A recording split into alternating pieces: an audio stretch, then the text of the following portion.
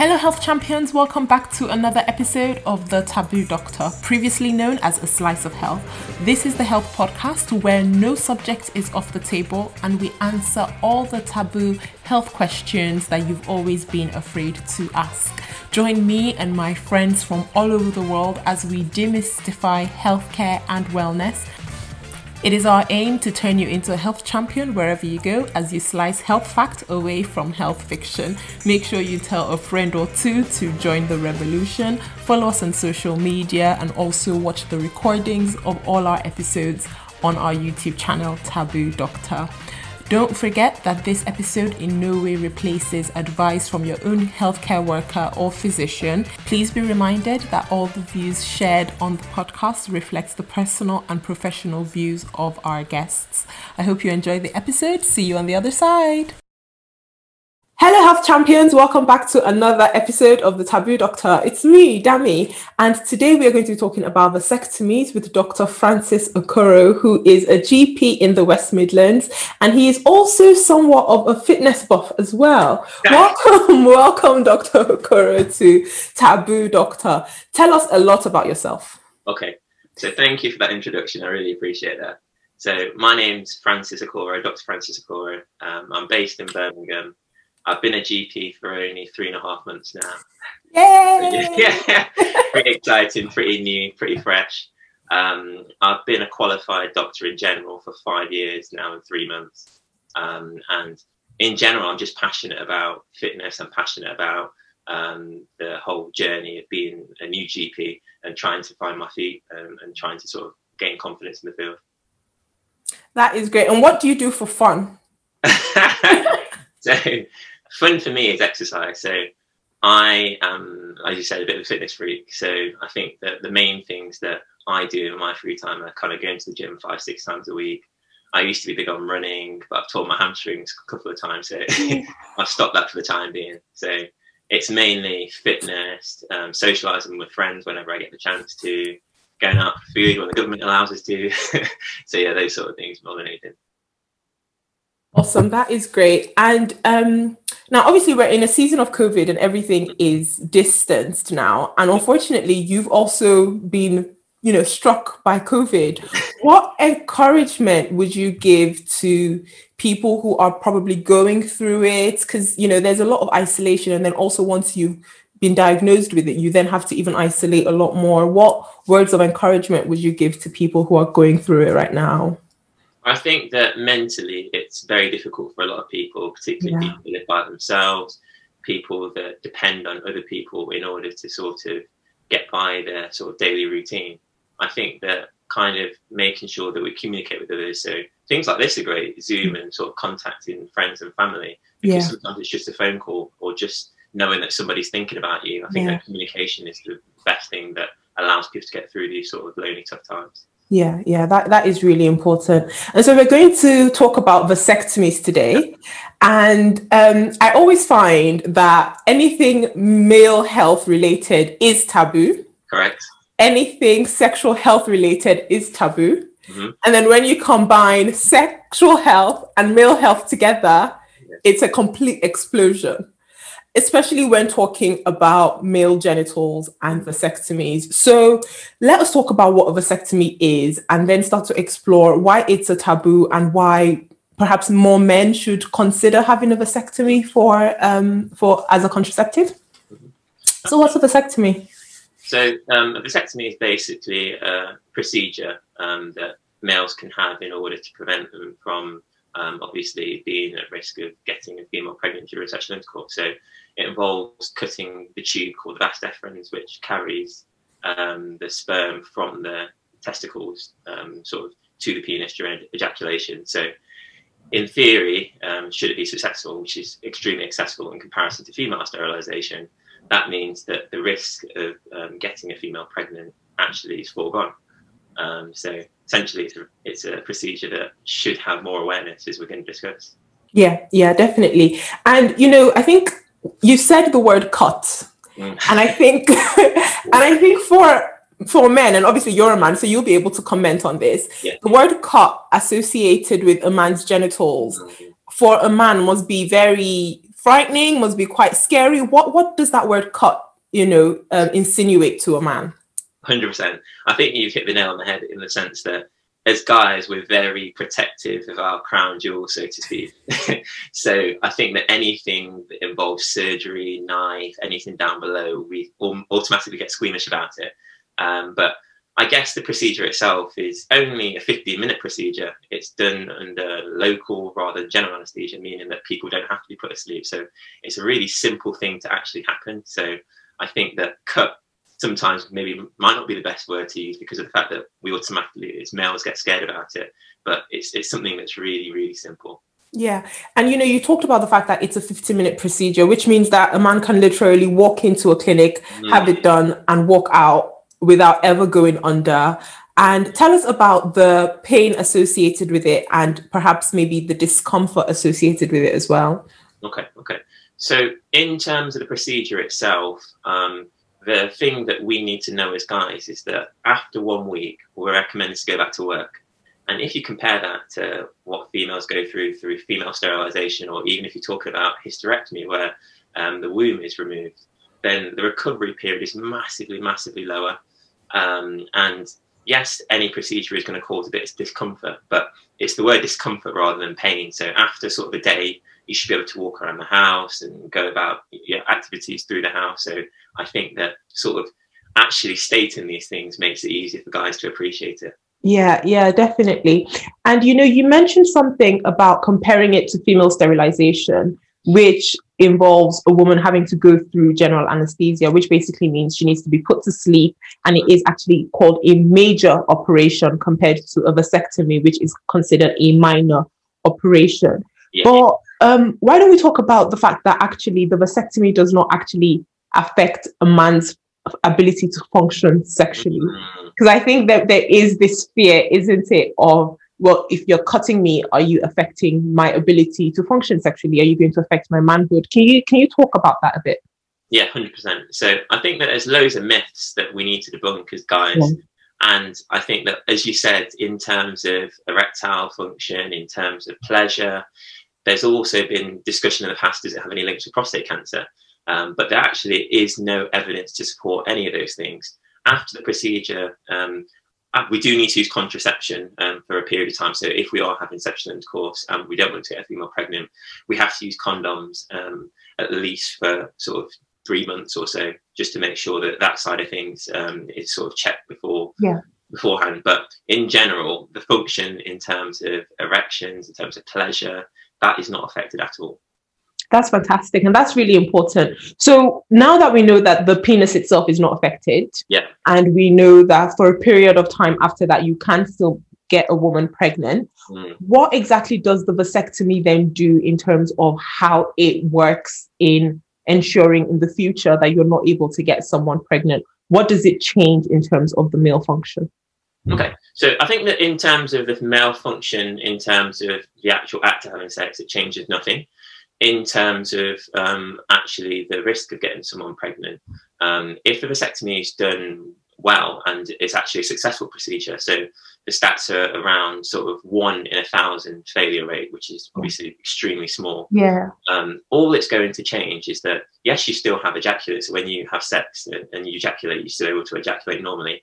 But it just means that the semen itself has no sperm. That's what it means. That's great. And what about this fear? Because I've heard men say, but I don't want to be shooting blanks. What do you say? What do you say to that? Because, it has to be, these things have to be done in a sensitive way to explain to people who have a very strong identity with their manhood and with the way society has portrayed what sexuality and what sexual prowess means to a man. So what do you say to a man who feels, no, I don't want to be shooting blanks if that's what this is going to do to me? So actually, I know this is going to sound quite crude, but if you think about when somebody ejaculates, if they have sperm in it and they don't have sperm in it, you cannot tell the difference. So actually, the same bodily processes happen when you're having sexual intercourse. It's just that microscopically, there will be no sperm. So I think that's all it is. And as you've sort of alluded to as well, I think that anything to do with surgery down below, is something that we shy away from. We get scared about it. And as guys, we have to communicate to each other and have conversations about it to make it a bit more open. Yeah, definitely. And so we were talking about comparing it to female sterilization, obviously, which is quite a significant procedure. And then also other forms of female contraception, of which there are so many, which are mostly hormonal. Yeah. What would you say to men to then consider the fact that actually the vasectomy, compared to a lot of these procedures and hormonal treatments that women have to undergo, the vasectomy might actually be the easier route, and it might be kinder to their female partner to actually simply have a vasectomy than put her through that? What would you say about that?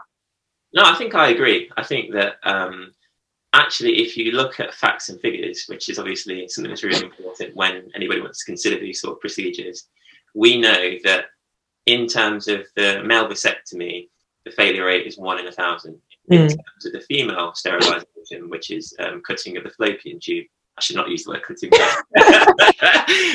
but tying of the fallopian tube or clamping of the fallopian tube, the failure rates are anywhere between 2 to 5 out of 1,000.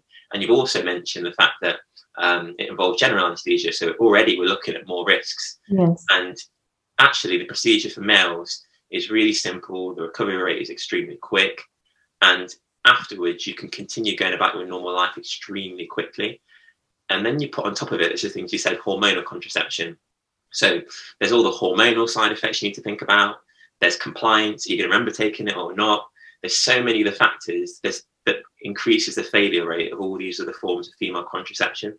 Whereas for a guy, it's over 99% effective. So if you weigh it up, it's a bit of a no-brainer. Yeah. And when men feel that no, but they're not the ones that are getting pregnant. So if a woman doesn't want to get pregnant, then she should take the responsibility of that. What would you say to men who make this kind of statement? I need to tread carefully, don't I? No. I think in all seriousness, it all comes down to it being taboo, because obviously when it comes to females giving birth, or if it comes down to anything to do with female reproductive function, that's something that's openly talked about. And how often in GP land do you see a female talking about her problems openly, and she's able to sort of talk about it, have open dialogue, talk about her symptoms, talk about her periods, and just sort of feel comfortable in doing it? Whereas with a guy, it's kind of something that we sit on our symptoms. If we do have any symptoms, we don't talk about it. So I think that it's just dialogue. It's simply dialogue that needs to be really, really important in order to ensure that actually it's very, very simple for us guys to undergo this procedure. And actually, if we care about our partner that we're with, it's actually so much safer for us to make that little sacrifice in comparison to what they may need to go through. Yeah, definitely. And so, we're pushing vasectomies as this amazing thing, but it does have some side effects in terms of long-term issues as well for men. I mean, obviously we know that, female contraceptives, especially hormonal ones, sometimes come with the risk of breast cancer, ovarian cancer, blood clots, and sometimes risks of heart disease as well. But what are the risks long-term for men who go through vasectomies? And also, maybe we should also put a number to it as well, so that we don't frighten the ones that might consider going for a vasectomy. Yeah. So in terms of vasectomies for males, I think that the one myth or sort of things that people need to consider is it reversible? Is it not reversible? And the sort of stats are that in the first 10 years after having had a vasectomy, the reversibility of it is about 50%, and that drops to anywhere between sort of 30% and even lower in the 10 to 20 years after having it.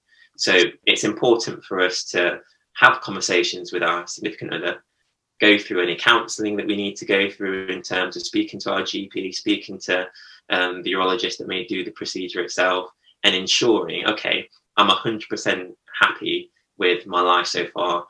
If I do want to have children in the future, this is something that I've completely considered. So you kind of need to treat it as something that is fully permanent. So you're not having to go through the process of trying to reverse it. And I think that's one of the important things that has to be considered when we're talking about these sort of procedures. And I think that other things that obviously could go wrong are obviously infection, which is extremely low risk, but it's always a theoretical risk. There can be nerve dysfunction. And we've talked about other things that could theoretically happen. But in terms of things like prostate cancer, there isn't any definitive link between the two whatsoever. There isn't any definitive link in terms of erectile function. So I think that when we go through these sort of decisions and weigh up the pros and the cons, speaking to people in the medical profession, speaking to your GP, speaking to urologists, rather than just sort of speaking to your friend or going on Google, those are the things that we need to sort of make sure that we go through the proper process of doing. Yeah, definitely. And, you said something which is really important, especially in sort of the African context. And those of us that have grown up in African households, we kind of notice these kind of things in our cultures. You talked about having children in the future. Yeah. And I did an episode in Nigeria last year, actually, and one of the male doctors was saying, oh, no, that, why would I have a vasectomy? Because that would mean that even though I have my family and I've completed my family now, that means I might not have children again in the future if I had another wife, or a tragedy happens, like a house fire, and I lose all the children in the house fire. And these are sort of fear-based things that are very entrenched in our culture in terms of looking towards the future. What would you say to someone in that cultural context who feels, well, yes, I have one partner now and we've had all the children that we want to have, but something could happen in the future, or I could get bored of this wife and move on to another person, and then she wouldn't want to be with me because I can't have children. What would you say to people who are so entrenched in culture? Yeah, I think culture is something that's really, really important to all of us, because without our culture and the drive that was instilled into us when we were younger, we wouldn't be where we are today. Yeah. But at the same time, there are some elements of culture that sometimes we have to think about phasing out. And I think that in terms of the context we're talking about now, in terms of vasectomies, there often is, okay, in terms of family life and in terms of anything that is to do with contraception, that's the female role. Mm-hmm. And as guys, we sort of don't necessarily get involved in that. And I think that trying to be a bridging gap between generations and taking the good aspects of the generation before us and actually evolving is really important, because why as a person would you want to put your partner through higher risk in terms of going through certain procedures when the one that you can have as a male is a lot simpler? So I think that obviously it shouldn't be rushed into hastily. You always need to think about, where are you in life? Are you happy with your current sort of situation in terms of children? Are you happy in your relationship?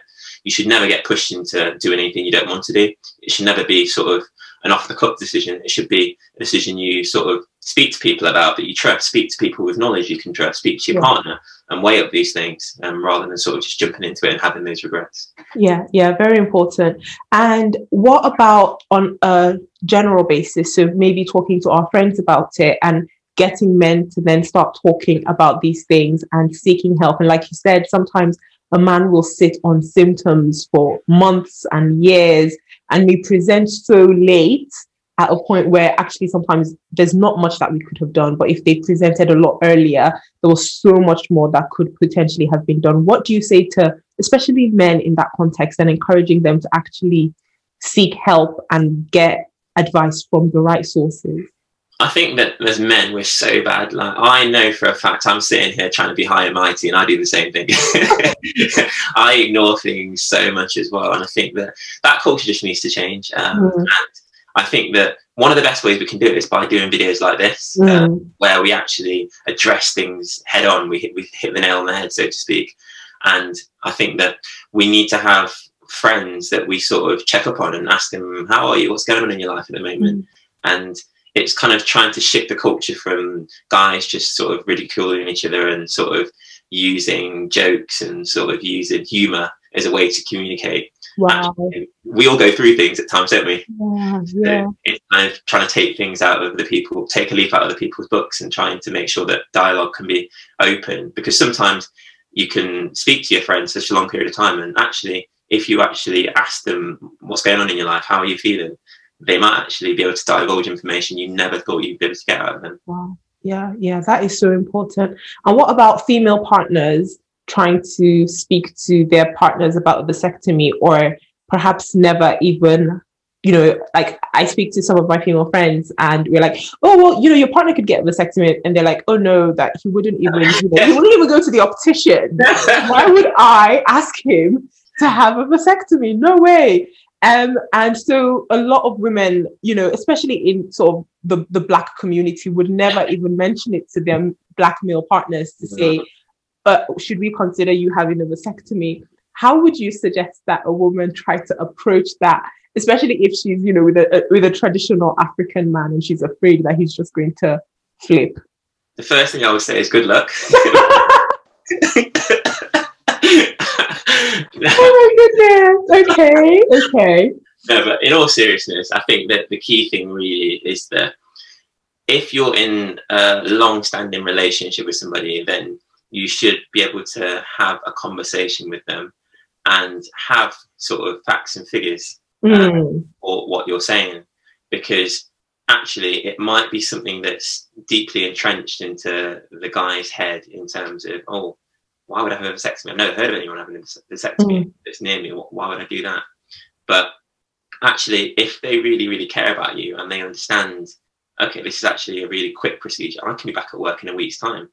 I'm still going to get paid from my job because it's only 7 days off. I can go back to work quite soon. I can have sex with my partner without having to think about them becoming pregnant. Therefore, I can enjoy it more. I can actually relax and not necessarily think about, okay, there's a risk of having another children and all the financial implications and all the other things you have to think about. So presenting it like that and having other people that have gone through the procedure would be really important to sort of have that linking factor between the two. Yeah, that is important. And then how do we then get men who have had it in our cultural context to actually talk about it? Because there's also that thing of not wanting to seem weaker in the presence of other men who might judge you a certain way. So how do we get men who have gone through the procedure and know the benefits of the procedure, and also, the benefits in terms of their partner's own health as well, to then talk about it and encourage other men who are apprehensive to consider it as well? I think the onus is on us, because I think that generation before, certainly there is an element of sort of pride, and we all know about certain pride and stubbornness within our culture, and it literally is what it is.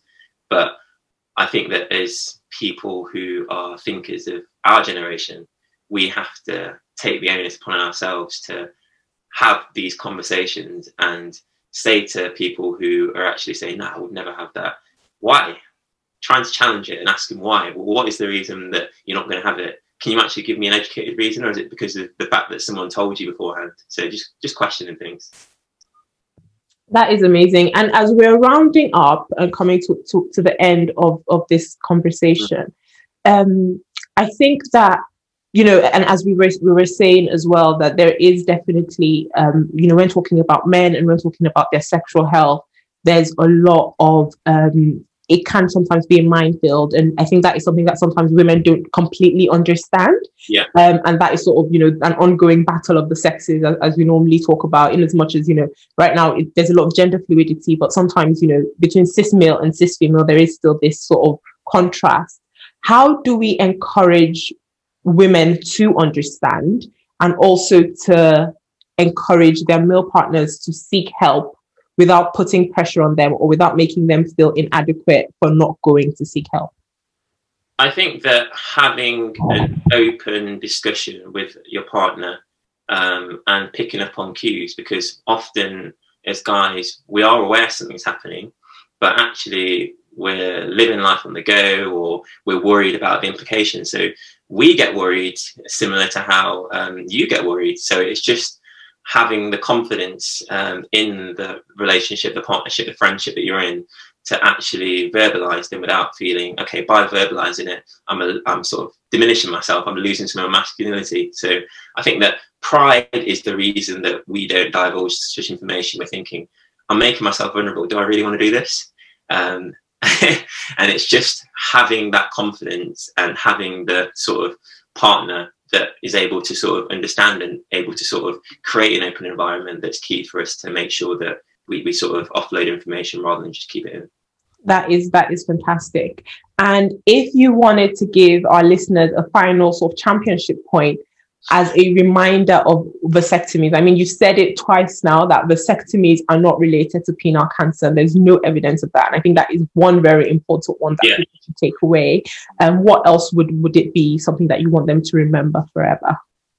I just think that we have to try and stop thinking as males that even though there are lots of things that we don't necessarily want to see our GP for or talk to our friends about, it's key that we can actually get involved in terms of things like contraception. It's not just a female topic at all. Contraception is traditionally seen as something that's completely linked to females. And actually, because of the fact that that connotation is there, it means that things like vasectomies are forgotten about when it's such a safe and simple procedure. So I think that just being aware that actually, no, I can do something too. Yeah. That's it, really. That's amazing. Thank you so much for joining us on today's episode. Where can our listeners find you online? So they can go onto my Instagram, which is Dr_BFG. Fantastic. Thank you so much for joining us on today's episode. I hope you have enjoyed it as much as we have. Make sure you leave us a rating or 2 on iTunes and share the episode with a friend or 2 who have not heard about us before. And please send us all your questions, suggestions and thoughts at hello@taboodoctor.com. We definitely want to hear from you. Subscribe to our newsletter as well and follow us on social media. Until next time, stay safe and keep slicing health fact away from health fiction.